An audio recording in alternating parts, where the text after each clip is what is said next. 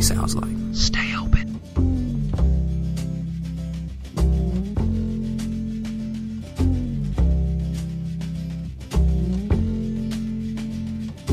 Holly came from Miami, FLA. Hitchhiked away across USA. Plucked her eyebrows on the way. Shaved her legs and then he was a she. She says, hey babe, take a walk on the wild side. Said, hey honey, take a walk on the wild side. Hello craft beer friends and welcome to another episode of Tap the Craft Podcast. I am Denny Luce, and I'm coming to you from Boise, Idaho, and my partner in craft, head brewer and owner of Trek Brewing in Columbus, Ohio, is John Ream. And John, how are you doing today, and what is in your glass?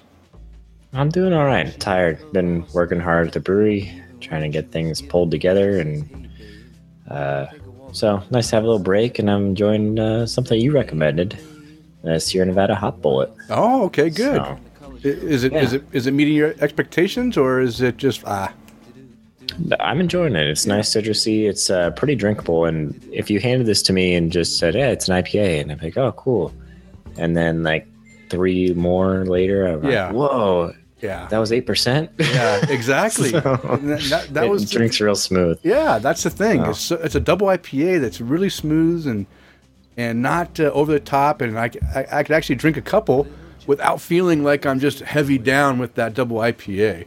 So good. I'm glad you enjoyed it. Well, hey, we're not alone.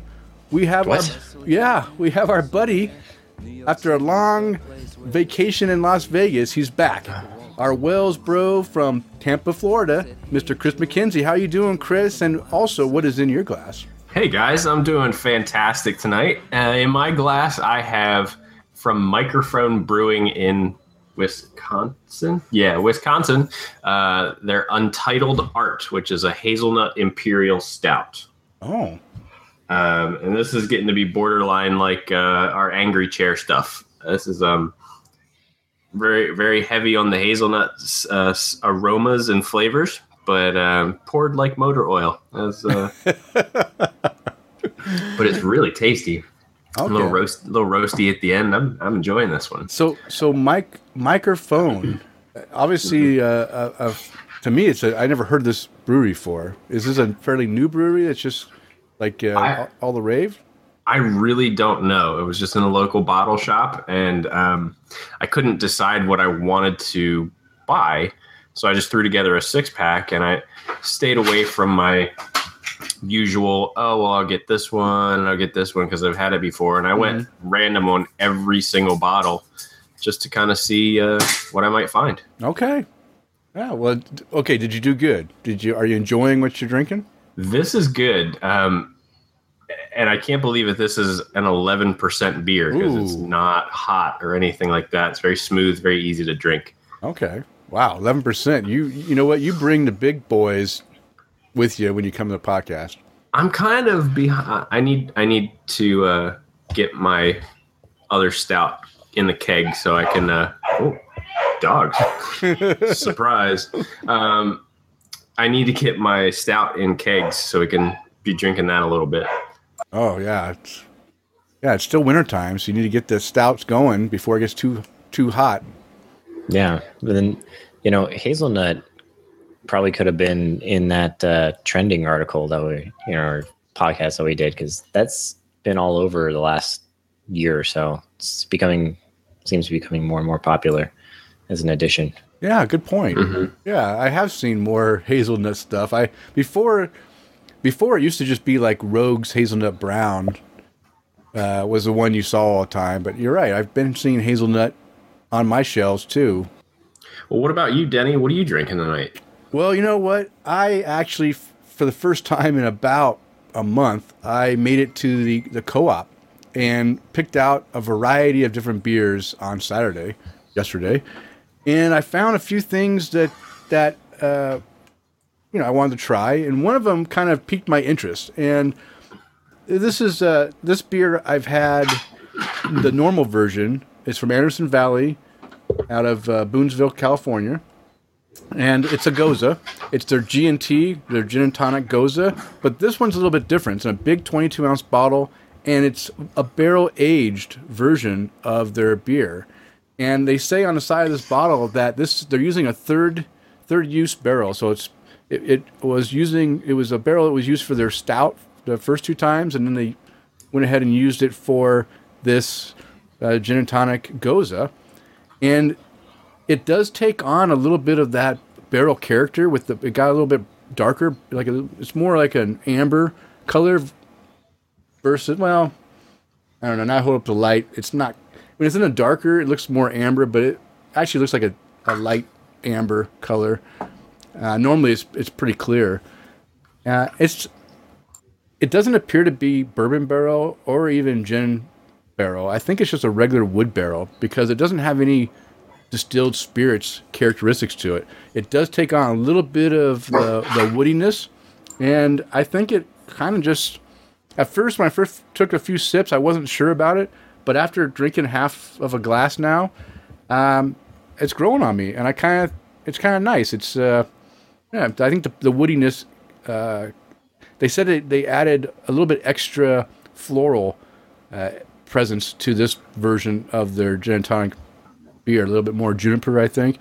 And I think the wood kind of tones that down a little bit, so it kind of balances out some of those floral notes that were in the beer. But slight tart, a little bit of salt to it, but not too heavy, and a nice little woody character to finish off with some unique flavors. So that's what I'll be drinking. I'm almost done with half the bottle now. I've been drinking in my big giant 20-ounce Crux Willie Becker glass, so I'm about third way through the beer. All right, well, hey, we've been talking a little bit about beer, but hey, in case there's anyone new listening to the show that wants to know what Tap to Craft is all about, let us just give you a little bit of a hint. If you're new to the show, Tap to Craft podcast is an educational podcast, and we focus around celebrating all things craft beer. We want to try and help all of our great listeners out there, along in their craft beer journey, get some more knowledge to go out there and try new things and expand that adventure in craft beer. And you're listening to episode 93. We're recording on Sunday, February 11th, 2018.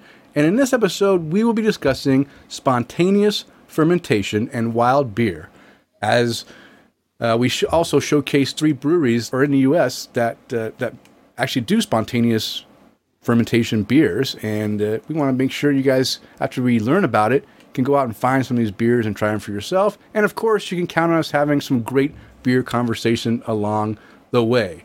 So let's get right into the conversation and start off with you, John. Why don't you tell us what is going on with Trek Brewing? Let us know that opening date when you will be having customers in at the brewery.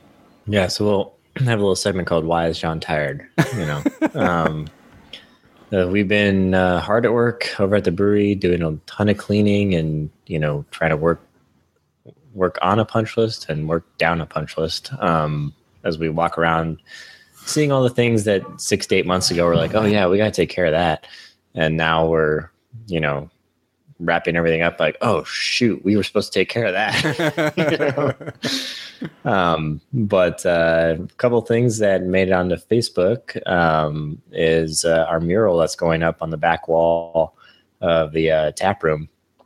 It's half of it's installed now. It's a nice forest landscape, and the other half will be finished up this week. So it looks really cool, and it really brings the room together. So I'm excited to see it finished out up there. So I saw the picture that Kristen posted. It looks really nice. What is are you going to keep it a surprise, or can you let us know what the second half of the mural is going to be? Is it going to add some other elements to it? It's a continuation of the same scene, for hilly forest. So okay. We're not like hiding anything. They got as far as they did, and they're coming back this week to finish it. Okay. Okay. Yeah.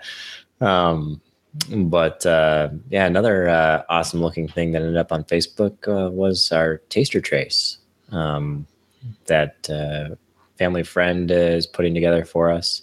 That comes from some ash wood that came down on his property, and he's building these semicircle wood trays that have our name wood burned into the top and got a live edge to them. So it's pretty cool. So we're really happy with how they turned out. Oh, nice. How many are you going to have made? We are having 50 made. Oh my gosh. Yeah. So, well, keep in mind our tap room holds 150 people. So, there's a chance that we could need a lot of these at any time. But we've also had people already asking if they could just buy one. Oh, okay. We'll okay. see. So, you'll be selling them for a nice hefty. We're not actually planning on selling them right now, but it could happen if we did overshoot. So,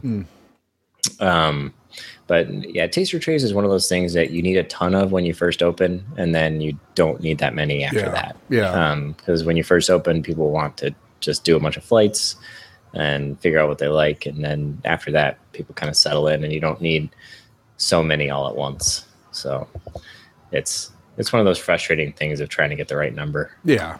So, but yeah, I've also been working on setting up Untapped. We talked about a few months ago now, I think, and we were becoming an Untapped verified venue.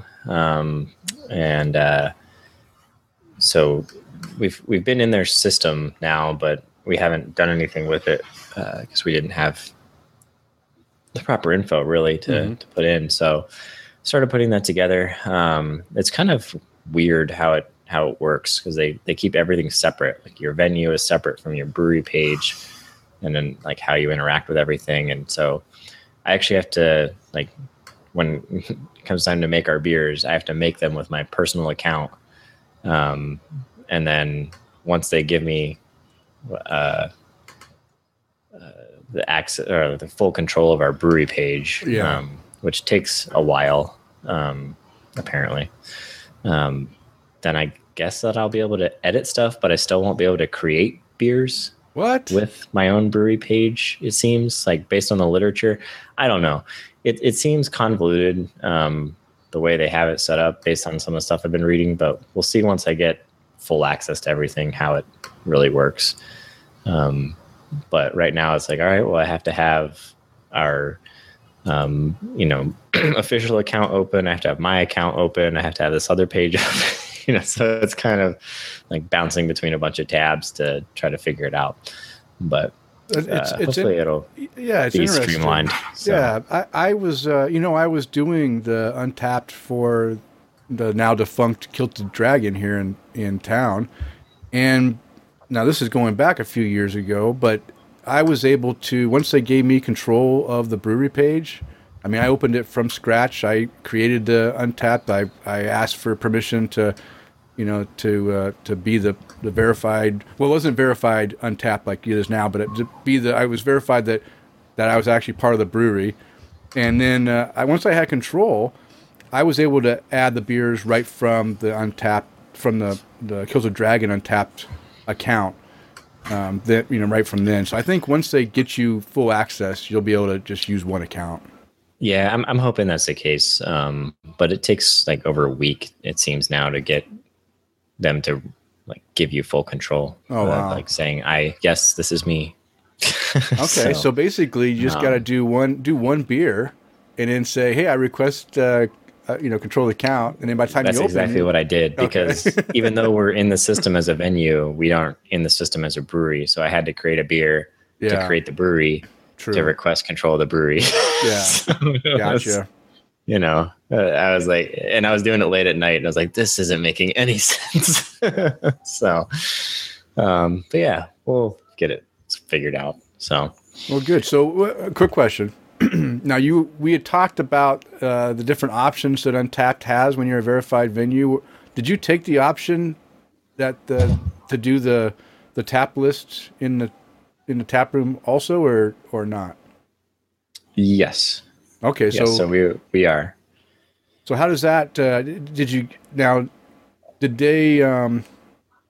Do you provide your own screens and then just kind of pipe in the computer to the screens, or do they have a whole package where you just buy their monitors and everything, and then hook up to it?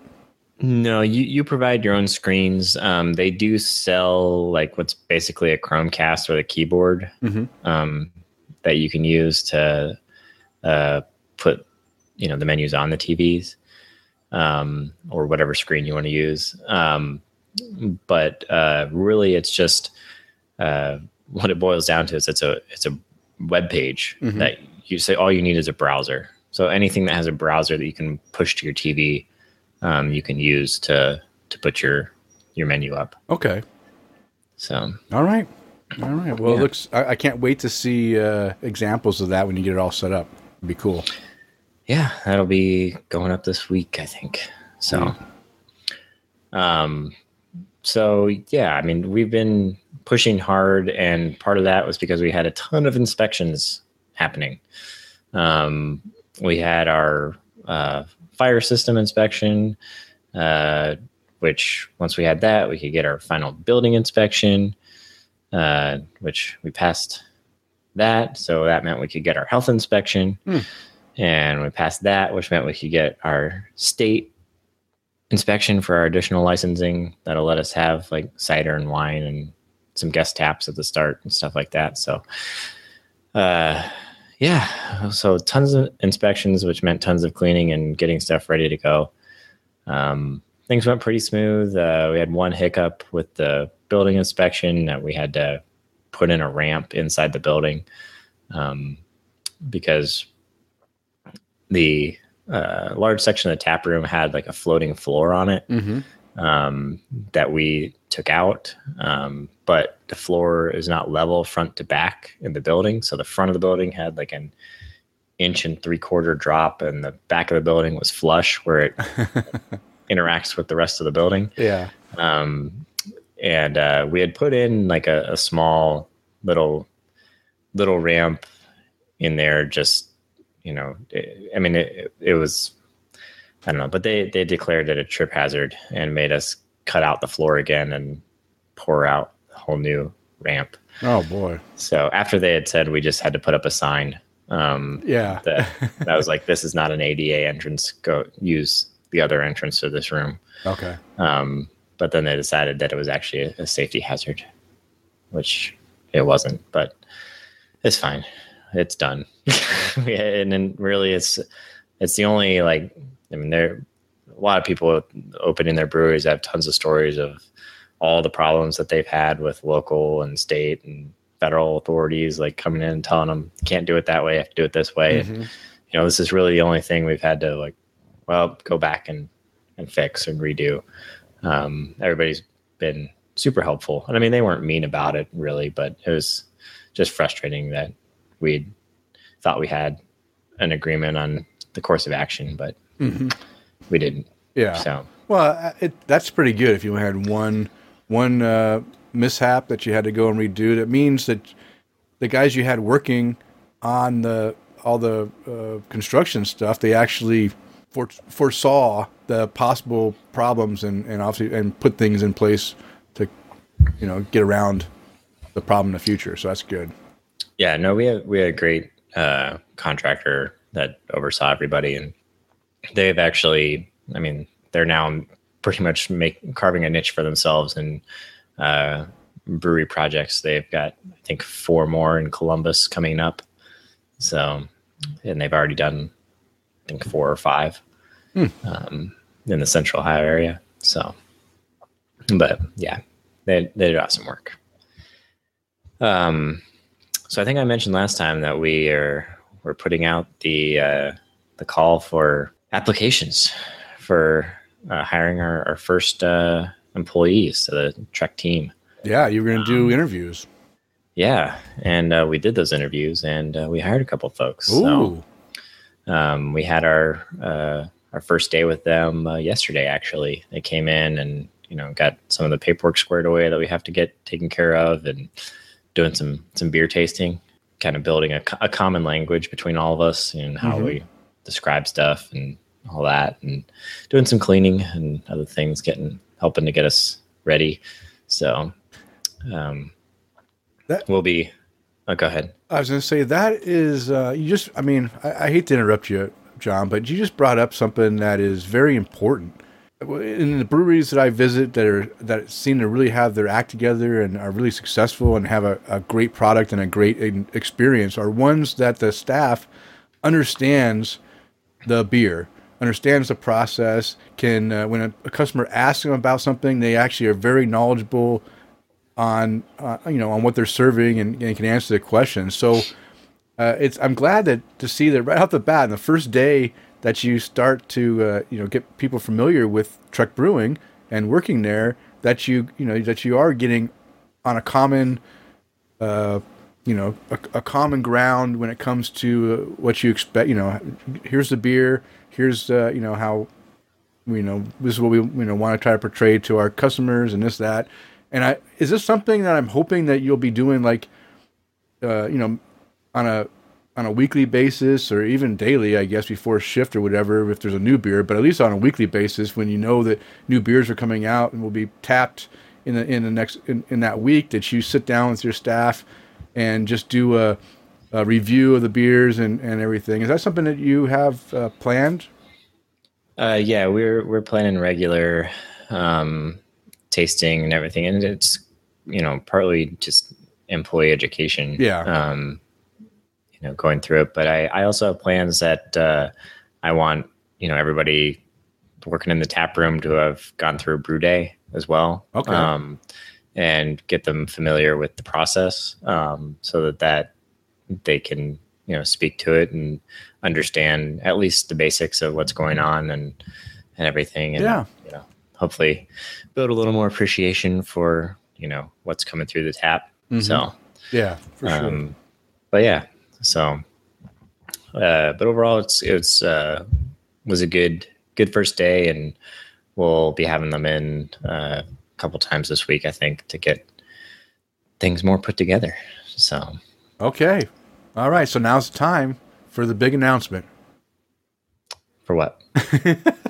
Well, you got your employees. They're coming in. They're learning the beer. They're drinking beer. It's got to be opening soon, John. Right? So you want our opening announcement? Yes. Do you have one?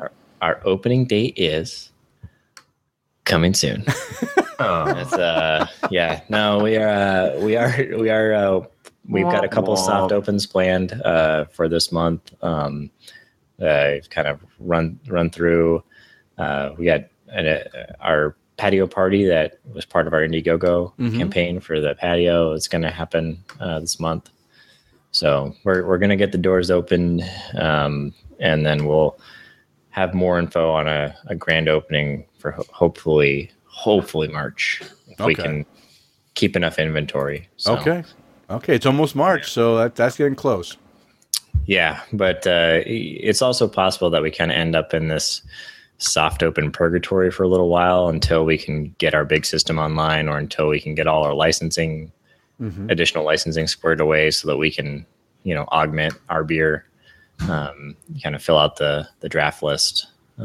Even though I expect our beer to, be the focus of what people are looking for when they come in, I'll still give them, some other options. Yeah. So. All right. But yeah, that's the news. That's awesome. That's awesome, John. Thanks for the update. And everyone heard it, that we'll be announcing the real soft, hard opening here soon. Maybe next episode. Yeah. That'd be great. All right. Hey, Chris, you awake over there? Sorry, you were taking care of dogs, I think, because it got real quiet. You are lucky that it was on mute, because we just had you'd figure the mailman, the UPS driver, and a serial killer all walked in the house at the same time. All right. I mean, it just exploded with barking. Okay. Right. And honestly, I hit mute because I was getting ready to stand up, and it just went off. And I was like, my timing is just good right now. No problem. Well, hey, since you're back, why don't you let us know what you've been doing for the last month and some fun beer-related activities you might have done in that month. Okay, so for the for the most of January, I was in Las Vegas, Nevada, not the Strip, but a local suburb, completing a franchise school program for the dog training company that my wife and I are taking over. So since I was only working, what was my schedule? Tuesday through Sunday, 9 to 5-ish, really. I had some free time to just kind of hang out and explore and just go do what I wanted. So what do I do? But I got to go find beer. So go start in the local grocery store because I needed stuff to stock the house, and was able to get some great West Coast things that I can't get in Tampa. Things like Belching Beaver and Mother Earth and stuff like that. Oh, yeah. That I've heard you guys talk so much about that I was finally able to grab a hold of and try out. But I was also fortunate enough that Megan was able to come out for my last 10 or 12 days out there. She had some stuff that she needed to get certified on. And we kind of went brewery hopping for our last 10 days or so. So I kind of put together a quick list of places where we went. No particular order, but the first place we went to was called Bad Beat Brewing. Probably, I don't know. And I kind of base everything, when I say Las Vegas, I base everything off of the strip, off that main drag on Las Vegas Boulevard. Bad Beat Brewing, probably about 20 minutes east of the strip. It was a cool little place. Wasn't too enthused about the beers, but and Megan kind of agreed with me. It was kind of meh. Okay.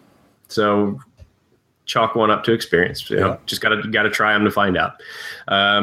Went to Sin City Brewing, which is right in downtown. Well, again, on the strip. It's on the strip. Yep. And it was just kind of this little, I guess, hole in the wall is not the way to call it, but I mean, it's a little tiny tasting room.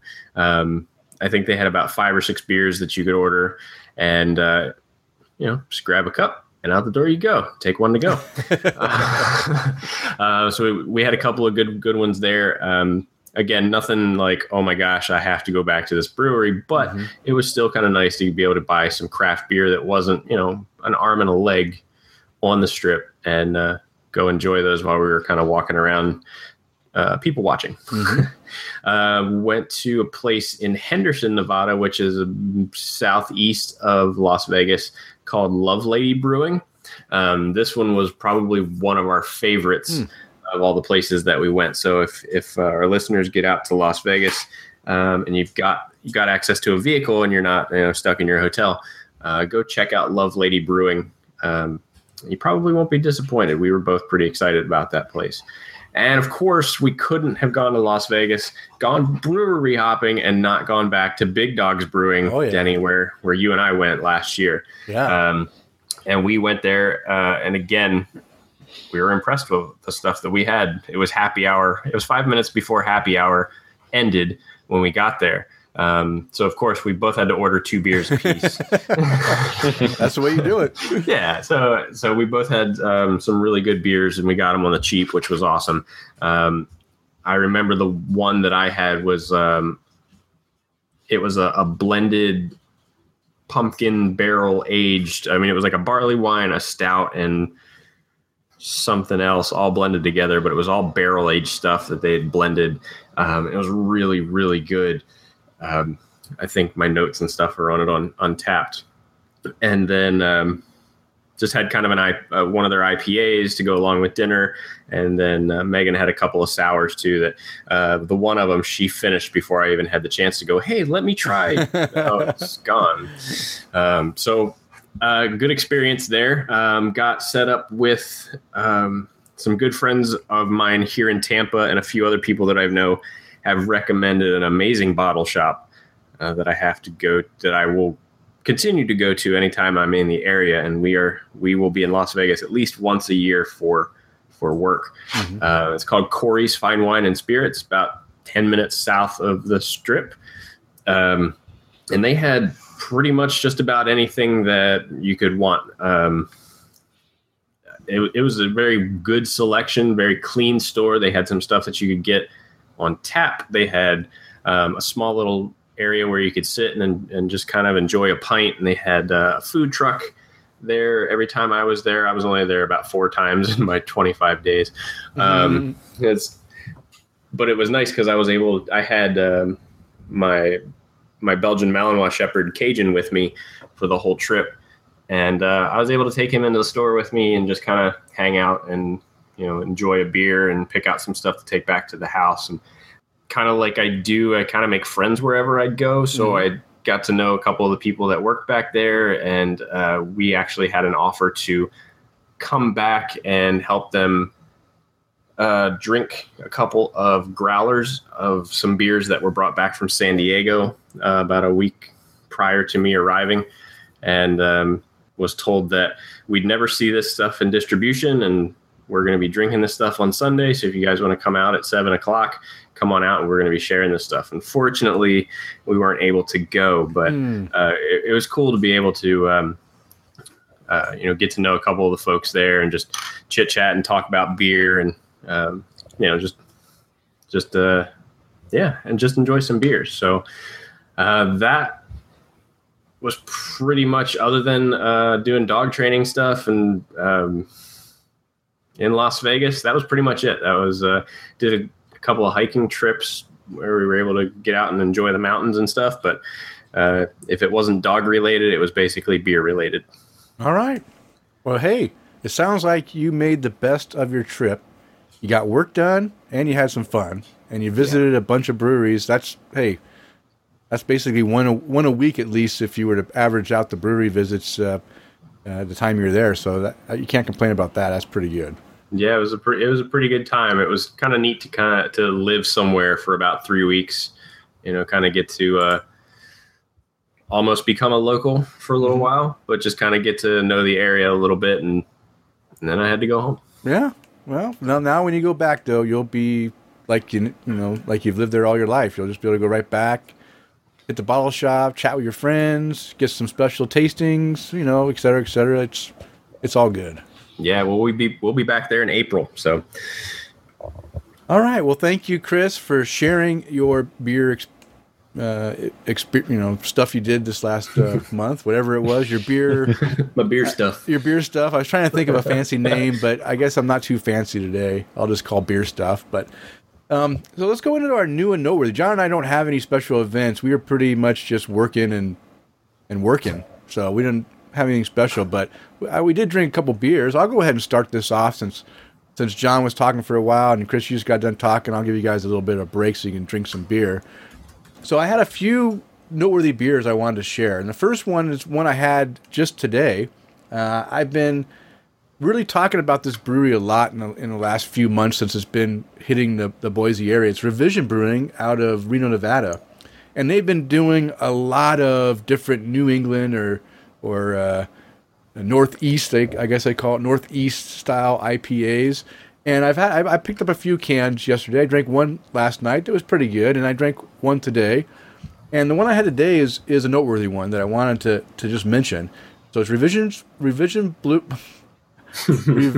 Brewing's Glitter Moon North, or what I say? England. Northeast. New England. I always call it New England, but they're calling it Northeastern style double IPA, and it's on the label says with tiny unicorns. And I'll tell you what, this brewery has, for one thing, they have weird names for their beers, and all the artwork is just kind of like a bizarre drug trip. They've been popping LSD or something, and they're just like, they come up with this weird arts with unicorns in space with disco globes on their horns and little tiny unicorns floating around. I mean, really weird stuff. But I'll tell you what, their beer is really, really good. And this one hit everything that I really enjoy in the style. Now, again, I'm not on the East Coast, so I'm not getting these, real ones, but I'm judging this based on what I can get. And what I hear from people, this one's got the coloring down pat. It looks like you're drinking orange juice, lighter colored orange juice. The mouthfeel on this one, they used some oats in it, which is one of the common things that people use in these type of hazy IPAs. And the mouthfeel was really heavy and thick and kind of different for an IPA, but was nice. I enjoyed it, and the flavor was very tropical with pineapple and some tropical fruits you get in on a tropical island, and really good, really tasty. It's like 8.5% alcohol, but you would never know that it was more than like 2%. It doesn't taste like you're drinking any alcohol. I'll tell you what, you could probably drink a few of these and get wasted real fast because they do come across a little bit sweeter, although it wasn't. I wouldn't say this beer had a sweet finish. It really had a fairly dry finish to it, but still very good. And I came to realize something. I came to realize that I only like drinking New England IPAs or Northeast IPAs one at a time. I think if I drink more than one, it takes away the specialness of the beer that I get when I drink it. Have you guys ever experienced that when you have a style you really like, but if you drink too much of it, it kind of, just, I don't know, not the same, or it's not as good, or not? Am I the only one? I don't know that I would go so far as to say like the entire style, like I view as not as good, but I think you start becoming more discerning within the style. Mm-hmm. So you start to know really what you like, and things that don't meet your mark. You're well versed on what it takes to have something that's good. Okay. Yeah, what John said. Okay, because I think that like it's kind of like, okay, let me compare it to something outside of beer. It's like when you go and you have that piece of pecan pie. You know how rich a pecan pie is? It's really rich and sweet and decadent, and you just love it.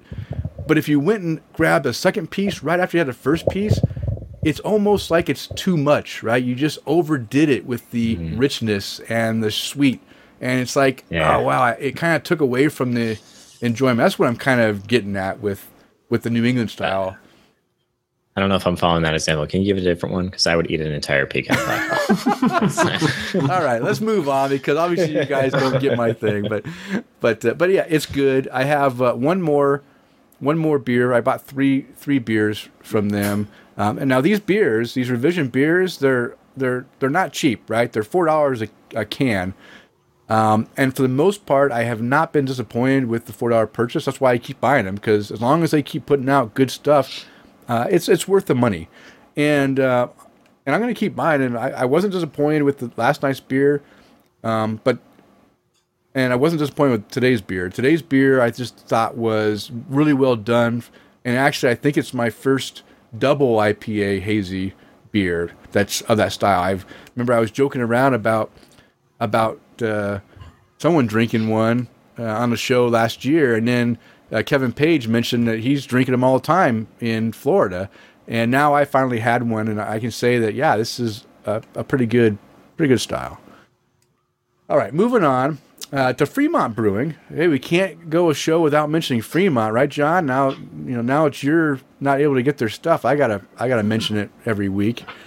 But Fremont Brewing, they released Stone Squirrel Coffee Porter a little bit ago. I finally got my hands on a can of that, and it's a really, really well done coffee porter.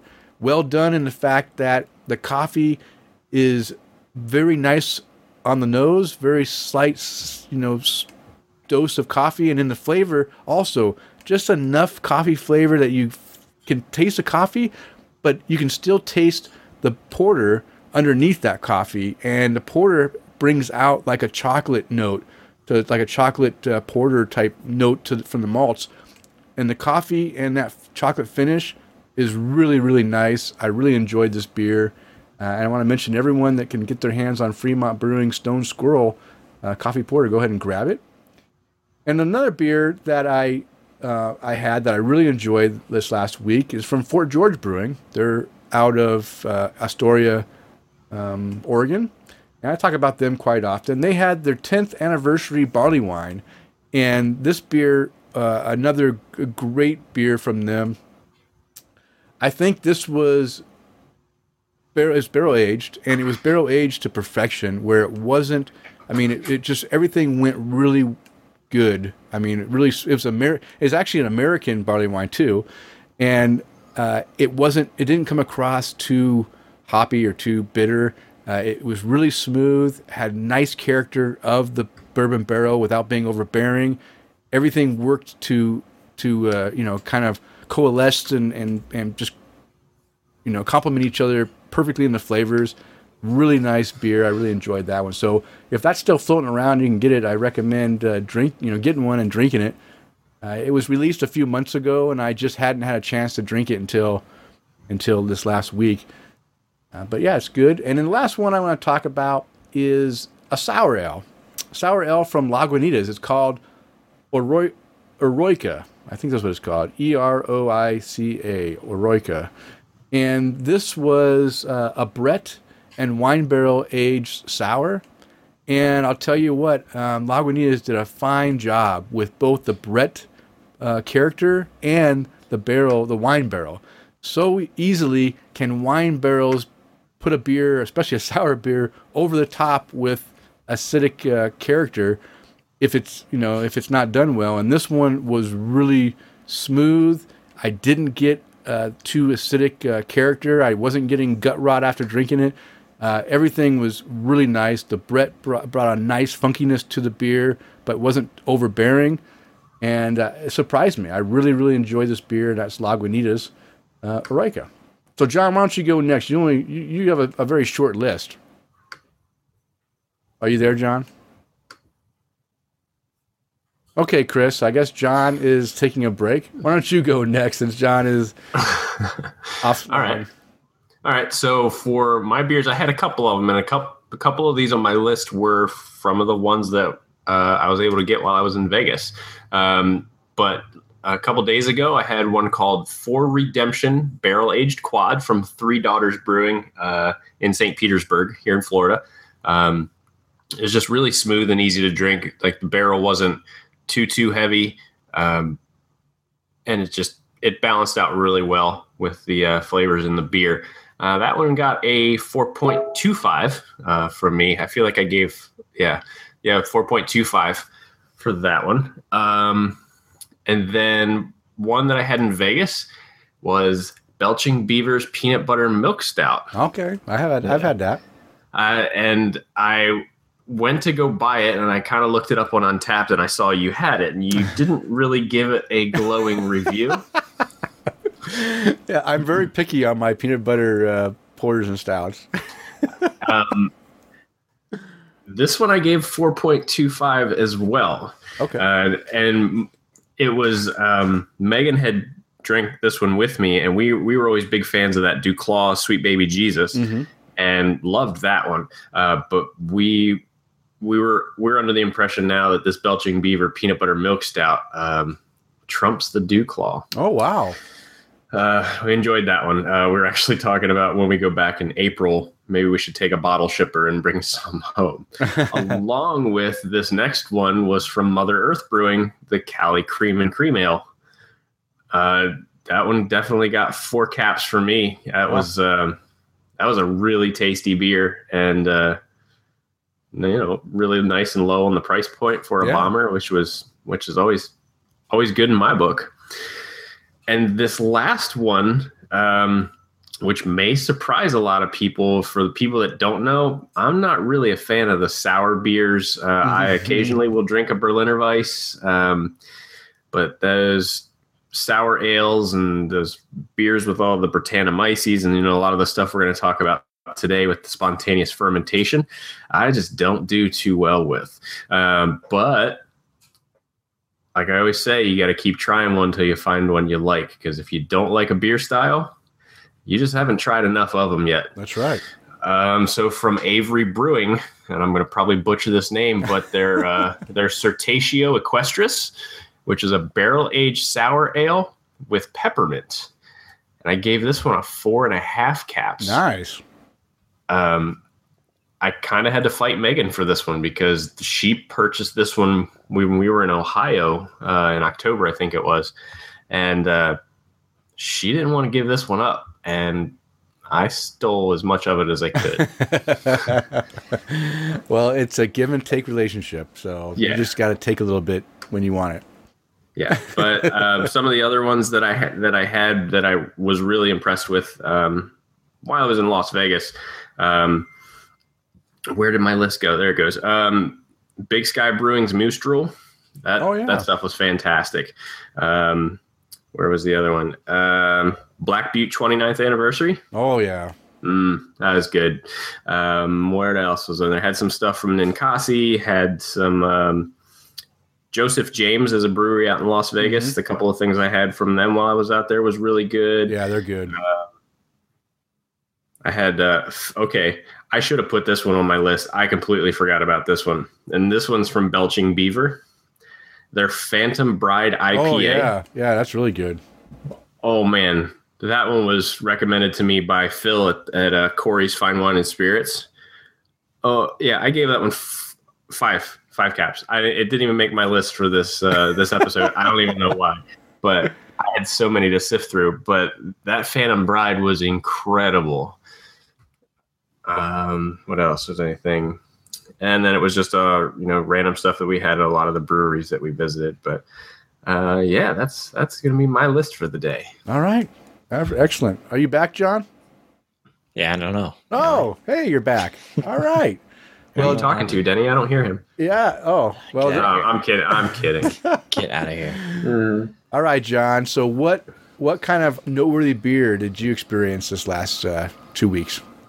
Yes, after all that hassle for me, I have one that I'll talk about. Partly just because I haven't been picking up a whole lot of new stuff and that kind of thing. So just kind of a lot of old staples. But we did go out and check out how the folks over at Dank House, the other brand new brewery in Newark, were doing. And I had their Couch Cushion double IPA, which was, I think, trending to New England style. They didn't describe it that way on their board, but I might say it's shading that way. But it was really tasty, really had some nice, approachable citrus character, and it was pretty good. So okay, did they enjoyed it. Did they explain how they came up with the name Couch Cushion?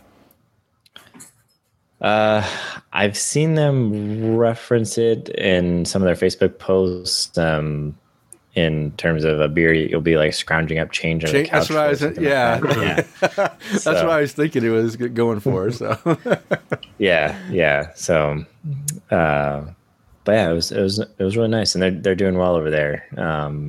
And they're always happy to take a few minutes and talk with us and go over how things are going. And so it's great. They're nice folks. Excellent. All right. Well, you know what? You still have time for our next show to get a couple more new beers drank if you have time. So don't skimp on us now. Yeah. You're gonna have to make up for lost time, really. Yeah. Yeah. So next show will just be me talking about things I've drank. I'll have to go back a couple of years, probably. Fill an hour. Yeah. Back when I was 21.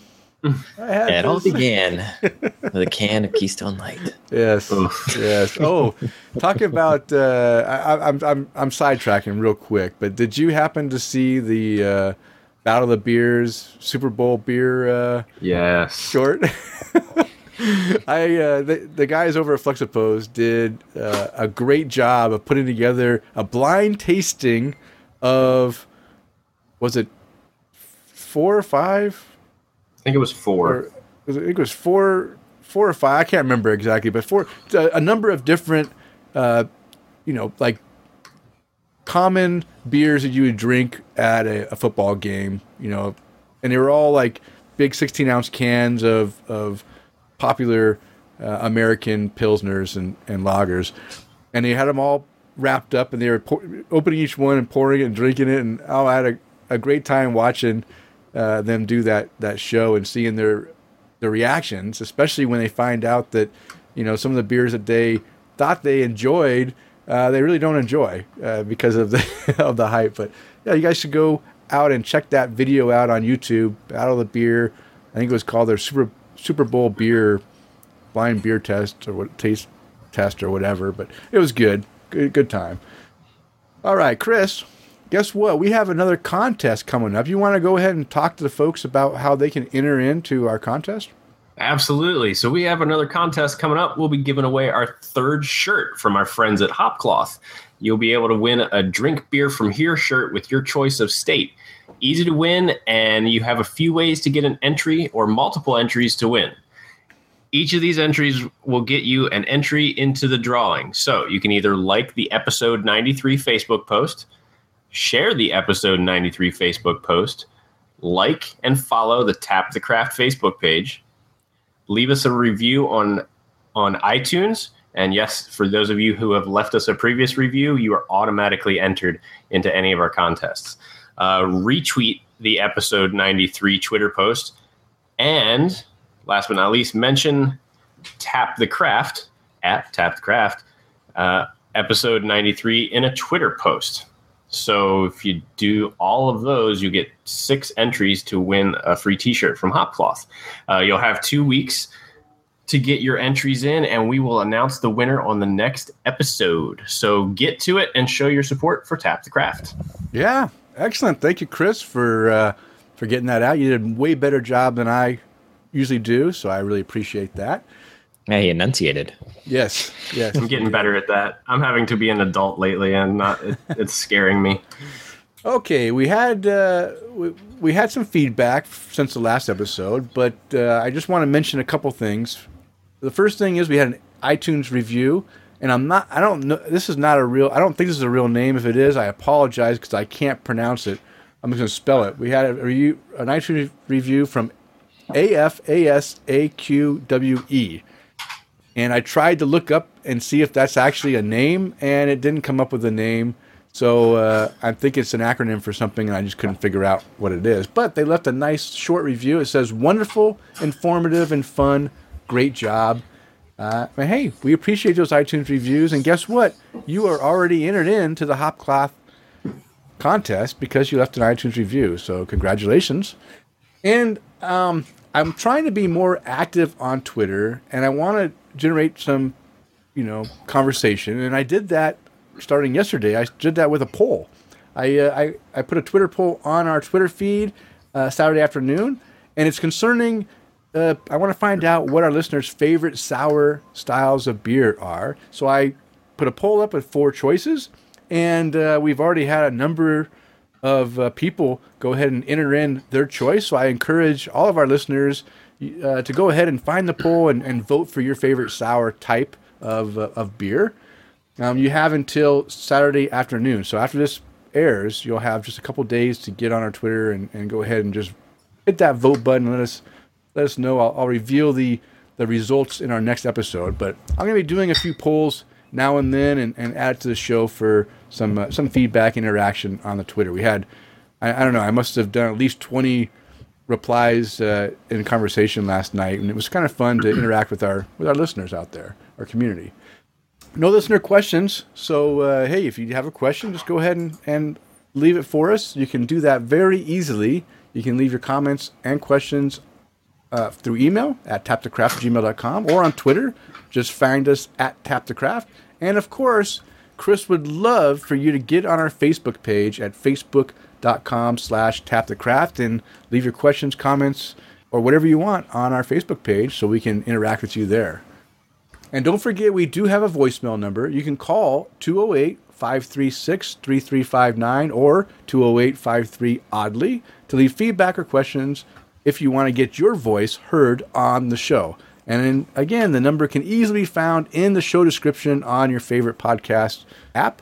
Just click the number, call, leave a message, and we'll get you on the show. And we have a little Easter egg at the end of the show with our buddy Chris. So don't wait till the end of the show and hear what Chris had to say on our voicemail line. And I want to thank Open Forum Radio Network for supporting our show. They provide the hosting space at openforumradio.com. And if you enjoy the content that John, Chris, and I put out, then we believe you'll find more great content from the following shows. Thank you so much for listening to Tap the Craft with Denny, John, and Chris. Hey, and if you want to check out more great podcasts, check out the Open Forum Radio Network over at openforumradio.com. We have such podcasts such as Open Forum Radio Proper, Facetious, Geeks for the Win, Gamer Husbands Radio, The OMG Hour, Gaming Vessels, Slash Entertainment, and Conspiracy Otter. Hey, Thank you so much for checking out Tap the Craft today, and please leave these fellas a review on iTunes or wherever you listen to this great show. Hey, thanks again for listening. All right, now it is time for the Brew Buzz segment, and the Brew Buzz is devoted to discussing various beer-related topics. This week we have a very in-depth discussion, education on spontaneous fermentation in wild beer. Sit back, grab a beer, and learn. Open your ears and learn all about wild ales and spontaneous fermented beers. And just to let you guys know, I got this information from a couple sites. One was from a wiki page called Milk the Funk wiki page, and it's just the title is spontaneous fermentation. They had a lot of great information on spontaneous fermentation. I really enjoyed that. I also got some information from craftbeer.com article called Spontaneous Fermentation Science, Not Sorcery. I'll have those links on the show notes for you guys to follow if you want to find out more information. But before we get into this whole topic, we need to know what is the difference between sour beer and wild beer. There is a difference, slight difference. So sour beer is when a brewer adds an acidifying bacteria to the beer to raise the acidity levels to make it tart, mouth-puckering, or just straight up sour. So the brewer is actually adding stuff into it just to raise that acidity. That's what sour beer is. Now, there is something unique about adding sourness to a beer, is that when you pair it with food, it can really, that sourness from the acidity can really help heighten and brighten the foods that it's paired with. So that's something that maybe people have overlooked, is that when they drink a sour ale, they don't realize that sometimes that can really be used to draw out some great flavors in food. Now, we ask, what is a wild beer? Well, typically, wild beer describes any beer that displays earthy characteristics of wild yeast strains, such as Brettanomyces, we call it Brett for short, and this is regardless of the beer style in which it's being put into. So you can put Brett in any beer style, and it just gives you that kind of that funky, wild, yeasty characteristic. Also, wild ales add a bit of acidity to the beer along with a multitude of other flavors and aromas. And again, food pairing is a strength to having a wild beer. It's said that adding wild funk to the tartness and sourness adds an incredible complexity to contrast that and heighten the food pairings experience. So again, wild beer and sour beer both can kind of enhance your food pairings. So, Chris, talk to us about how, what makes spontaneous fermented beer different than wild beer. All right. So spontaneous fermentation takes place when wort is fermented with wild yeasts introduced from the environment and inviting the localized, quote, in the wild ambient microbes to ferment the beer rather than from a cultivated yeast strain like brewer's yeast. It's been around for ages, first discovered by accident and then practiced by intention. It adds a bit of mystery to the end product by letting Mother Nature have control of the fermentation process. The character of spontaneous fermented wild beers does not come so much from the ingredients, but the environment of the brewery. So like the air, the walls, the wood, and the vessels that it's stored in. Yeah. So before we go on, John, what is your experience? Are we on track, or do you have anything to kind of add to what we've already discussed? You're the expert. Yeah, I'm an expert on spontaneous thing that I've never done. But no, I think that we've kind of hit it. And, I think it's important to highlight the difference between spontaneous fermented and wild, because I think some people incorrectly use those interchangeably. Mm-hmm. Yeah. So, yeah, that's what I kind of wanted to just tell the difference between the two, because you can have a wild ale that is actually pitched yeast and not actually open fermented to gather the environmental yeast into it, and that's what we're kind of looking at here is just an offset of the wild beer with the spontaneous fermented characteristics that are added to it. So good.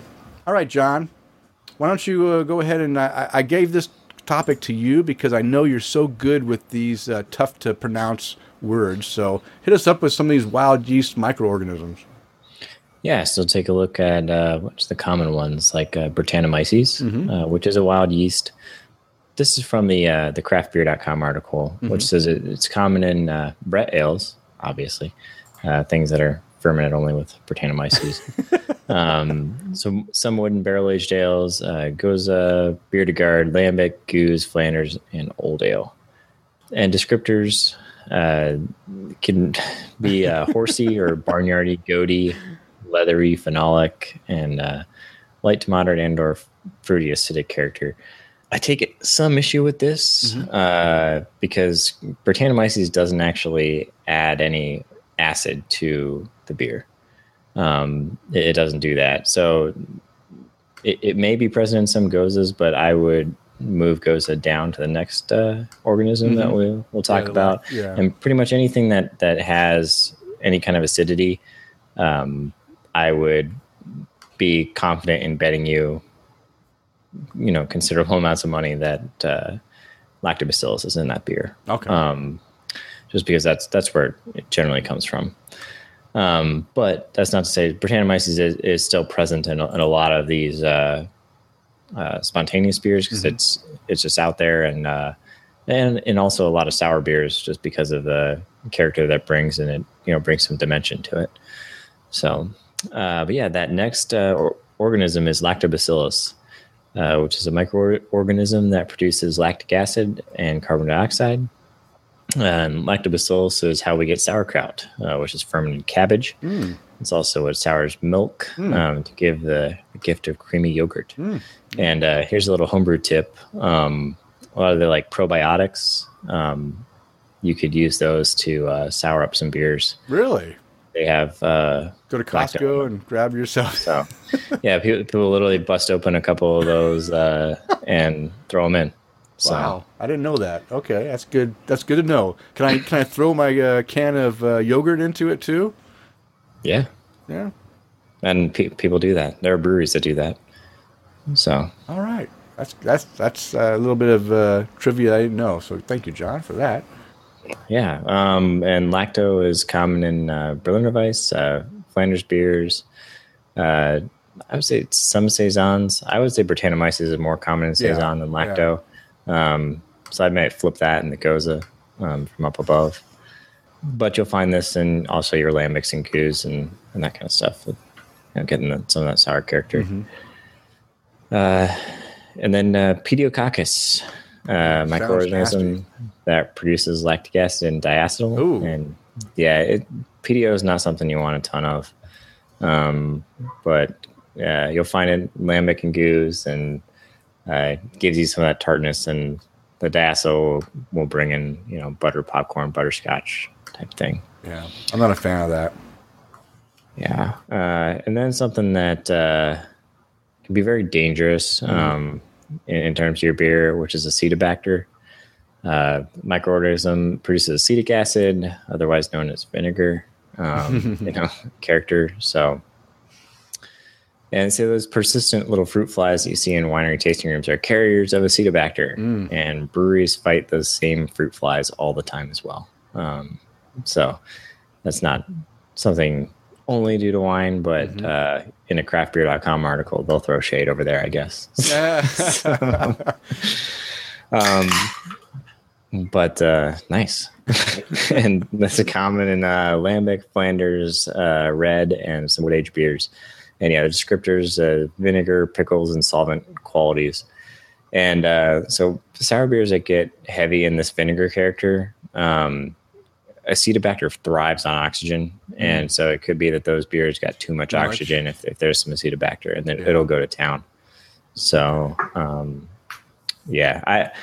not one to really enjoy the really Acetobacter heavy sours, but I do like a little dose of it from time to time. I think it can be pleasant when it's restrained. So yeah, I agree that this has to be used in lower doses because it can really come off.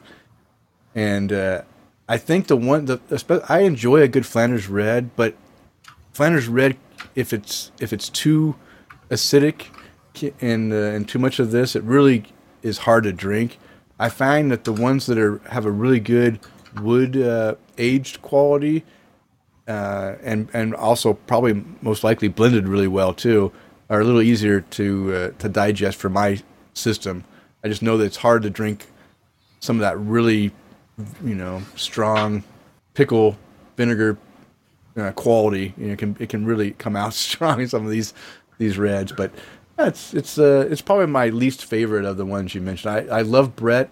I enjoy Lacto. I can say that I'm not a fan of the Pediococcus or the Aciditabata, whatever it is you said. Acetobacter. Yeah, I'm so glad that I gave that section to you, John. You did a great job. Okay. Thank you.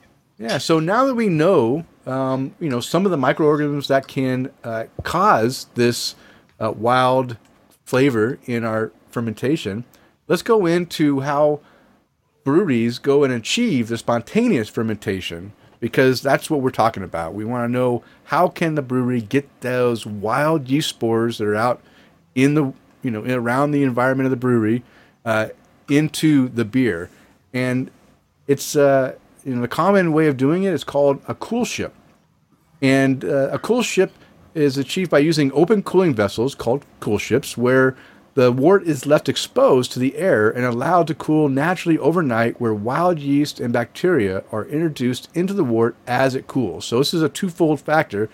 It's cooling the wort instead of using forced cooling like most breweries do to cool it down fast. It's just using the natural environment of the brewery to cool it to the temperature it needs overnight.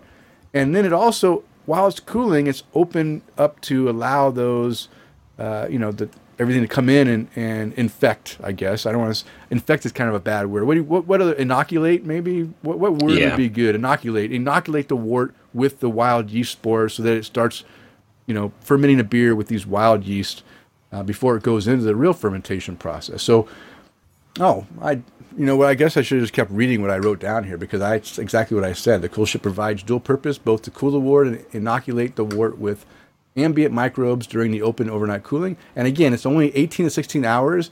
If they go any longer, you really begin to expose the wort to growth of mold, and that would be negative. You don't want to have other bacteria growing in your wort if it goes too long. So try to keep it 8 to 16 hours. Yeah, and those are also, they drain from the bottom, and it allows them to kind of keep anything that may have landed on the top and is staying on the top to remain on the top. But okay. I think certain things you just end up having to get rid of the whole thing. Yeah. Okay. So the microbes which inoculate the wort in the coolship are sourced exclusively from the ambient environment outside the brewery. Some suggest these microbes may be resident in the brew house too. So again, a lot of times you'll hear that breweries in Belgium will open up the windows and let the environment, and have some circulation going on where it brings in the outside environment. But also the age of the building and it's been exposed to and everything, and all the microbes that live in the brewery can also play a big part in whether or not that brewery is successful in creating a good wild yeast strain in their open fermentation process. So, Chris, now that we got the fermentation started, let's talk about how we store this beer and ferment it, for longer periods of time, and what containers we'll be using.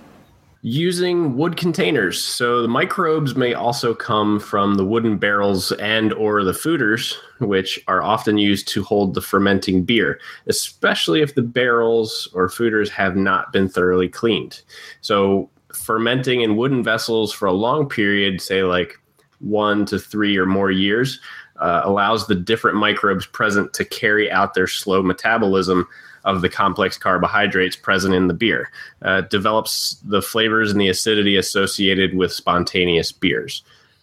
The wooden fermentation vessels are frequently oak wine barrels. Mm-hmm. Larger vessels such as large tons or foeders holding upwards of 34 barrels can be used. And these vessels provide 2 primary benefits for the fermentation. So one, they allow a small amount of oxygen, amount of oxygen permeability. Nailed it. Nailed it. And they can provide an environment which houses some of the microbes active in the fermentation. Brettanomyces could survive some cleaning regimens by penetrating into the wood and in some case possibly metabolize compounds present in the wood, such as celobiose. That's celobiose, however you want to say it.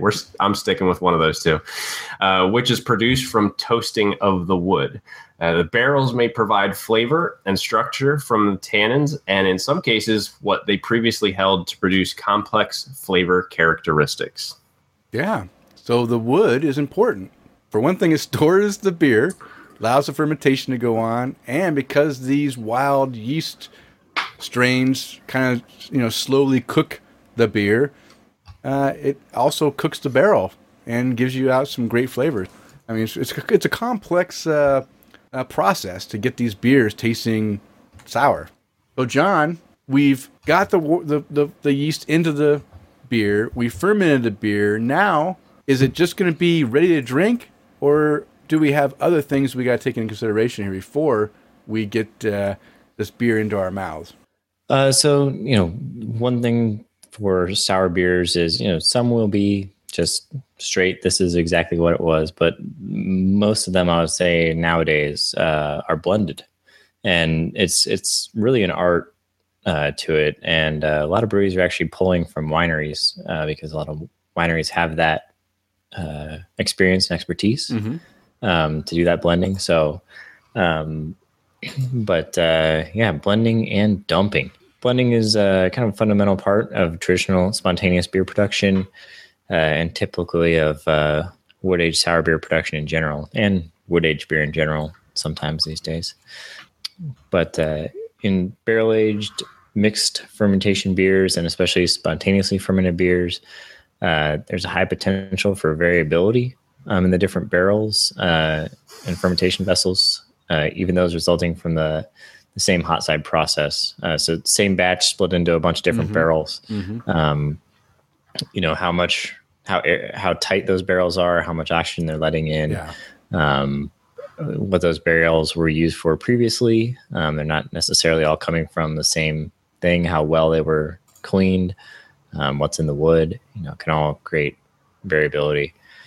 So to help create a more balanced and complex process, and for some larger places, they want consistent sour beer as much as they can. Producers of sour beers often blend the barrels, not necessarily even from the same year. They might do different vintages, which is what a lambic is. It's actually a blend of 1, 2, and 3-year-old beers. So they blend those together into one final product. But then the dumping. So frequently a non-trivial amount of beer is dumped at spontaneous beer breweries. The exact amount depends on the conditions of the brewery and the willingness of the brewer to try to blend in batches that might not taste as good. Yeah. And or have, mild off flavors at the expense of the overall quality of the blend, but crap in, crap out. That's what I say. Yep. So commercial brewers have reported dumping levels of 5% and even up to 15% of their total production. Wow. This may be due to imbalance in the microbes or a bad barrel, resulting in off woody flavor, excessive O2 exposure, which gives you a barrel full of vinegar. But in addition to the beer inside, such barrels being dumped, a lot of times that is the end of the barrel itself. Because a lot of these bugs can get really ingrained into the wood, and can be really difficult to kind of start fresh. So have you heard of the lifetime of a barrel that's used in wild ale fermentation? Do they have like a 1 or 2 batch lifetime and they go, or can they keep these barrels for a long time as long as they don't produce bad beer? I think it depends on how you care for the barrel. I know that one of the initial beers from New Belgium, one of the initial barrels from New Belgium, is still being used. Yeah, I heard that. Barrel 1 or whatever. Yeah, PH1, I think, is the name of the barrel. And it ended up at the Rare Barrel, and the Rare Barrel has since passed it on to another brewery, and it's still being used. Okay. So, if you take good care of these barrels, they can, give back for quite a while. So, but I'd imagine it's not necessarily if you take good care of it, it'll last forever, because anything could happen, with something that goes into it. But take good care of it and you could be rewarded. So, okay. One thing I didn't research was, what is the proper method for keeping these barrels clean? So after you use a barrel, let's say you have a clean, just oak barrel, or maybe you have a wine barrel. You got rid of the wine. It just has a nice character of the wine still in the wood. You throw your beer in there. You get a beer out. You blend it. Whatever. It tastes good. Now the barrel's empty. I mean, I'm sure there's a proper cleaning or some kind of process to maintain that barrel so that it can produce a similar quality beer the next time you put a beer in it. Do you know offhand, John, what that process is? I believe steam is usually the preferred method of kind of cleaning the barrels. Okay. But I don't think it's necessarily done every time, especially depending on the lab work that a brewery may have access to. Okay. They can, test what's coming out of the barrel and say, all right, this barrel is not containing anything that we're, concerned about. Mm-hmm. And we like what it's putting out, so we're just going to put, another beer into it. Okay. And that would generally be done like right away. You don't want to leave it sit and let it start to dry out or, start to grow anything that you don't want grown in there. Okay. Okay. So they steam them and then throw another beer in them as soon as they can. And the lab work, now, are they, I'm assuming that they go ahead and take a sample and they're looking for specific strains of bacteria that are what they want in there. Like, so looking for Brett, and they're looking for different lactose or whatever. And if they're counting a certain number of these cells in there to say, yep, it's good, and then making sure they don't have other bacteria that aren't. Is that what they're doing, or how are they using the lab to determine if the beer is good? I'm not familiar with how sour breweries are really using the lab. And from when it's all clean beer, and I'll say clean beer just something that's not sour. You're using it for yeast counts to figure out your viability, making sure everything's healthy, and then just making sure you're not seeing any bacteria popping up in there. Mm-hmm. Okay. For sours, you're expecting the bacteria to be in there. It's what you're counting on. Mm-hmm. So I don't know if they're more looking for things that don't belong, as opposed to looking for certain ratios and that kind of thing. Because really, in the barrel, you can't control the ratios. The ratios are going to do what they're going to do. Mm-hmm. The bacteria is going to, live together or outcompete each other. Okay. In the barrel. So I think you'd more be looking for, at least I would assume, you'd more be looking for what you don't want in there. If you're very afraid of Acetobacter and you find some Acetobacter in there, well, you might be hesitant to throw something into that barrel. Okay. But I haven't done it, so I'm not. Okay. Not sure. All right. Well, you know what? We can always research that in the future if people are interested. I think some of the best sour beers are ones that are blended to get a good characteristics that's not too overbearing and any make it more balanced is what I appreciate. So blending is good, and dumping. Hey, yeah, it sucks to have to dump a whole barrel of your beer because it didn't come out right. But like you said, John, if you put crap in, you're gonna get crap out. So just take the loss, get rid of that barrel of beer, and don't make the mistake of trying to make it work when it may not work. All right, so now that we learned about the spontaneous fermentation of beer and the wild ales, I wanted to highlight 3 breweries across the nation, the U.S., United States. Now, of course, keep in mind that this spontaneous fermentation, it all took place over in Belgium originally. So they're the masters of this Belgian kind of fermentation process and beers. But over in the U.S., we do have a few breweries that appreciate what they do in Belgium and want to try to mimic that, and they have Belgian-inspired spontaneous fermented beers of their own. And I'm going to start on the East Coast, go to the Midwest, and then we're going to go to the West Coast, so that hopefully people across the nation can find a brewery that they can get in their area and try one of these beers if they're curious about it. And I'm going to start with the most famous one that started this process a while ago and does a pretty good job. And eventually I hope to make it to Maine and visit this brewery. And this is Allagash Brewing. They're in Portland, Maine. Known for crafting excellent Belgian-inspired beers, such as their flagship Allagash White. They started brewing their spontaneously fermented beers, or what they call their Coolship series, in 2007. Now, here's how they describe the process that they use. And keep in mind, I'm going to read what the brewer said himself on how they describe it from their website, which is very similar to what we've already talked about. But again, this is the process that they're using.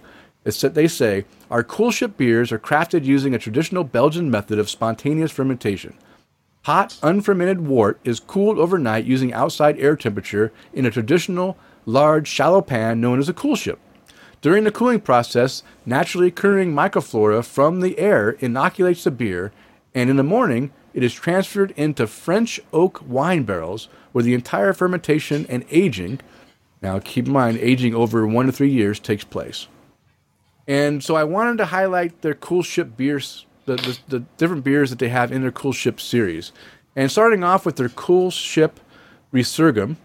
This is brewed, now keep in mind all their beers, all 4 beers we're going to talk about, they're all brewed with Pilsner malt, raw wheat, and they're using aged whole cone hops. So they're dried hops, whole cone.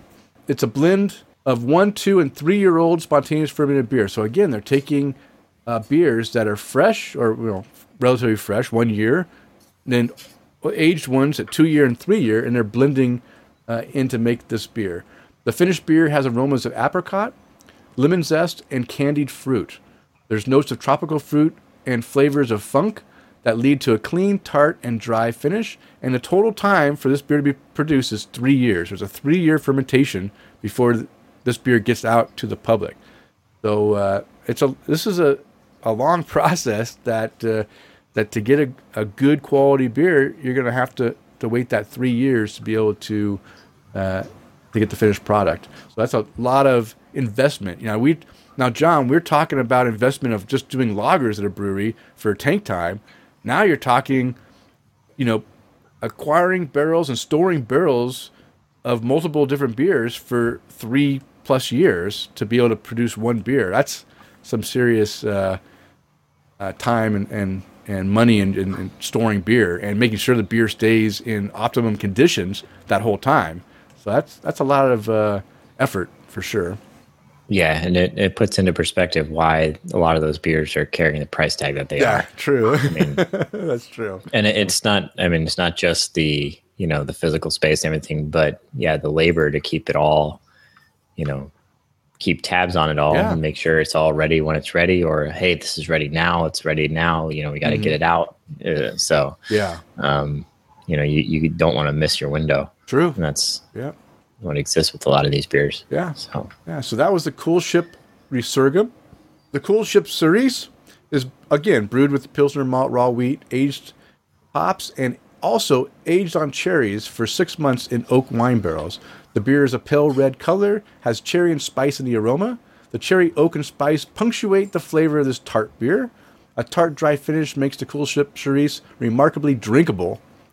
And this is a 2-year fermentation process. So this one takes 2 years before they get the finished product. Then the Coolship Red, again, brewed with the same materials, aged in French oak wine barrels for over 2 years. Raspberries are added after the fermentation and let to rest for an additional 4 to 5 months. So they finish off the 2 years of fermentation, then they add in the fruit for 4 to 5 months to get the flavor of the raspberries. The finished beer is bright red in color with an aroma of raspberry and oak. Its raspberry forward flavor is balanced by notes of light funk, apricot, and a tart, dry finish, aged hops, and aged on local raspberry. So, again, a nice, a little bit different way of doing it. And the last one that they mentioned that they have in their Coolship series, again, these are all spontaneous fermented beers, is the Balaton.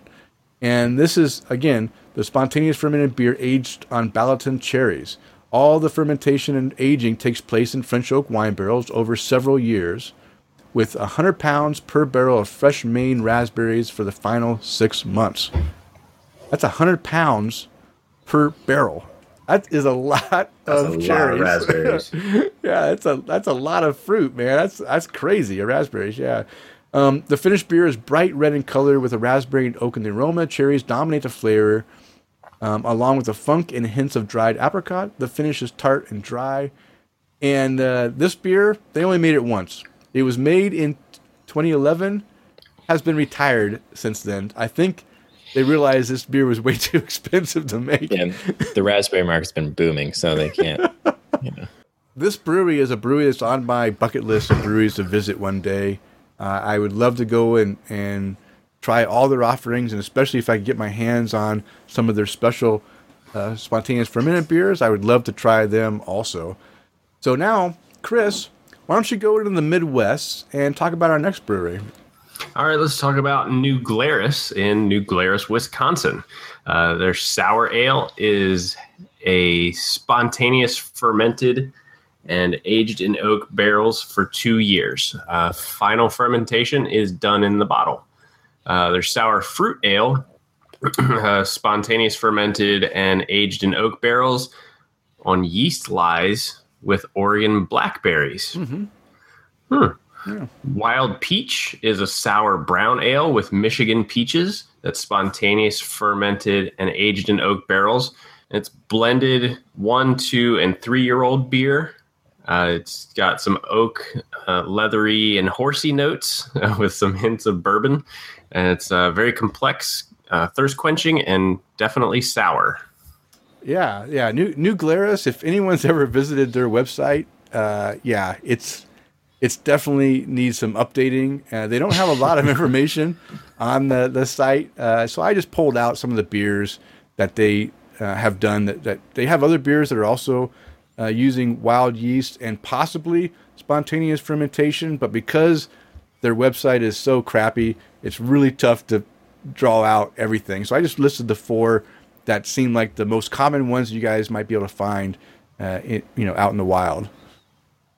All right, John, this is a brewery that's fairly new on the Oregon coast, and it's very unique in the fact that all they do is spontaneous fermented beers. Now, I hadn't even heard of this beer or this brewery until I started doing research for this subject. So this is one that I'm very curious about, and I'd love to try their beer. So why don't you talk about the next brewery?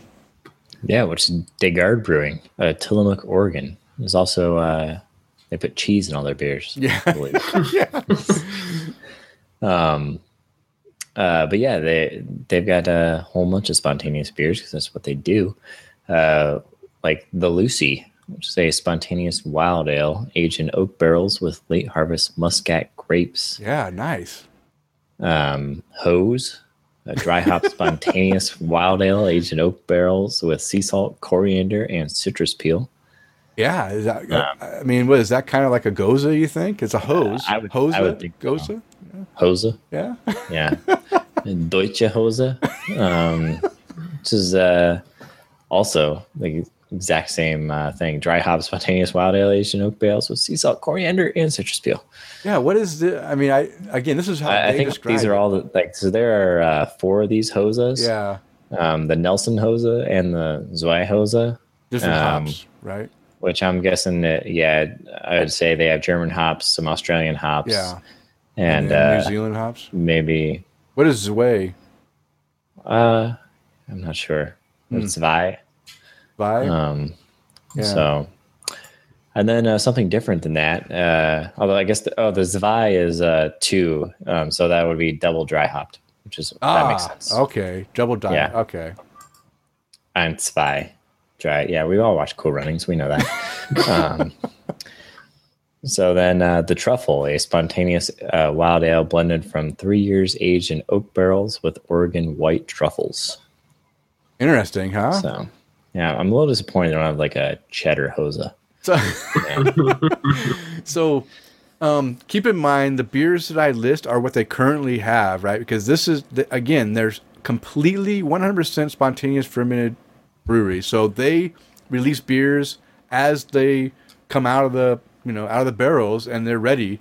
And obviously, the batch that they have on right now that they're offering to their customers are all a bunch of Goza styles that they'd use different finishing products. The different hops and then double dry hopping. So interesting. John, had you heard of Degar before? I had heard mention of it. I have never looked into it. Okay. Because I heard of it when I was out here now. So. Okay. So in case anyone doesn't know, Tillamook is just off of the Oregon coast. It's inland about, 20 miles or so inland from the coast. So I'm guessing that environment with the ocean and the pine trees and everything going on, and the cheese probably has some influence of the There's cheese. Heavy curd action going on. Yeah, some curd action. Obviously, it must be a prime environment for some interesting wild yeast strains in that area. If they can, if they decide to go ahead and put all their marbles in one bucket and do the spontaneous fermentation, it must be a fantastic yeast strain that can produce some great beers, because that's very niche and unique. But I need to go visit this brewery for sure. Okay, is there anything else? This is the end of our topic. Before we close out the topic, John, Chris, do you guys have any experience with drinking spontaneous fermented beers that you want to talk about, or any other things that we've left out so far? No. Mm-mm. Okay. Mm-mm. Other than I normally don't like them. Well, you know what? You just haven't had the right one yet. Exactly. I'm going to keep trying them regardless. All right. Well, guess what, guys? That is the end of our show. Let's roll in and give out some toasts to some people we'd like to give a toast to. So, Chris, do you have anyone you'd like to give a toast to tonight? Actually, I would. I would like to raise a glass to Alex Fuchs. Oh. Because, one, he gave us a shout out for getting to try the beer we sent out to you. But also he left a voicemail, so we know that hashtag Alex is real. He is real. Still don't know about that Russ fella. Yeah, well, I'm going to raise my glass to that Russ fella, as well as my brother Dan, his buddy Steve, who stopped by the brewery today to help move some heavy broken equipment out of the building for us. So, and Russ's wife Katie also came by to help us clean some chairs. So, wow. Yeah, everybody's getting in on the action, all these imaginary people. But yeah, so thanks to everybody that's helping get Trek ready. So. Excellent. For me, I just want to raise my glass to all our great listeners out there. For everyone I've interacted with over the last few weeks, I appreciate all the interaction and the conversation. Just keep it up. Even though I'm going to try to reduce the length of our interaction segment on the show, don't think we don't appreciate it. We definitely appreciate it. We just want to try to make the show a little bit more palatable to all of our listeners out there without making it too long or too short. So I thought we'd just kind of condense that in a little bit. But we still appreciate all the interaction. And of course, being a former serviceman, I always want to raise my glass. I want to thank all those who have served and who are currently serving in our U.S. military services, protecting our freedoms. Cheers to you, and come home safely to your families soon. And thank you for your service. And Chris, why don't you give us our little Hopcloth cheers? Okay. And I want to raise a glass to Hopcloth Apparel for partnering up with us. And I encourage our listeners to go visit their website at www.hopcloth.com and check out their creative craft beer clothing. You can use the code TAPTHECRAFT, all one word, and get at checkout and get free shipping. All right. Thank you, Chris. And thank you, Hopcloth. And of course, you can find the beers and the links to the articles that we mentioned on the show in our show notes, located on the show post at openforumradio.com. And if you'd like to follow us on social media, I can be found on Twitter, Instagram, and Untappd at Loose Screw. And John, how can listeners follow you? Twitter at Prime Brewing, Untappd Prime WA. Although I haven't been active very much on either of those lately. Need to get back to that. But where we are active is you can follow Trek Brewing on Facebook, Twitter, and Instagram at Trek Brewing, or visit the website trekbeer.com. Excellent. And Chris, how can our listeners follow you? So I'm kind of with John. I haven't been using my Twitter too much, but you can find me on Twitter at Chris_McKenzie82 or Untappd at MCK1345. And as always, you can find me on our Facebook page at facebook.com/tapthecraft. All right. It is last call, guys. Time to bring the show to a close. We want to thank everyone for downloading and listening to the show. We ask you to please tell a friend and, of course, subscribe on iTunes, Stitcher Radio, TuneIn, Google Play, or however you listen to your podcast. And as a reminder, we release a new show every 2 weeks. Now go out there and spread the good word of craft beer. Cheers.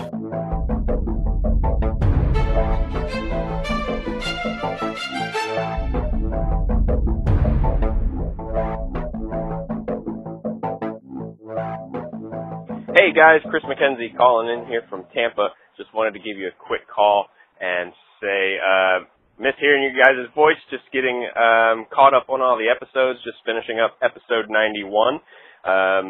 Miss you guys, John not so much. But hey, I just also wanted to say, hashtag Russ isn't real. And new hashtag, Alex is real. Have a good day, guys. Okay, so what's that word after wooden barrels? And or? Wooden barrels and our fooders. Fooder. Fooder? Yeah, fooders. You Yeah. never heard of fooders? It's Although I those- wish you would have just said like Foudress. That's what it was sounding like in my head. I just wanted to be sure. So Fooder? So fooders are those big, giant, like oversized barrel-looking things you'll see in some breweries that have Yeah, fooders. It's basically like a fermenter made out of wood is Yeah. what it looks like. Yeah. Okay. All right. Brettanomyces could survive some cleaning regimes. Yep. That doesn't sound right, does It it? should be regimens. Okay. That's a typo. Sorry, Britannia. sorry, my typing is bad. Yeah. It took over. It was an angry regime that overthrew. Yeah. That's exactly. Celobios. Celobios.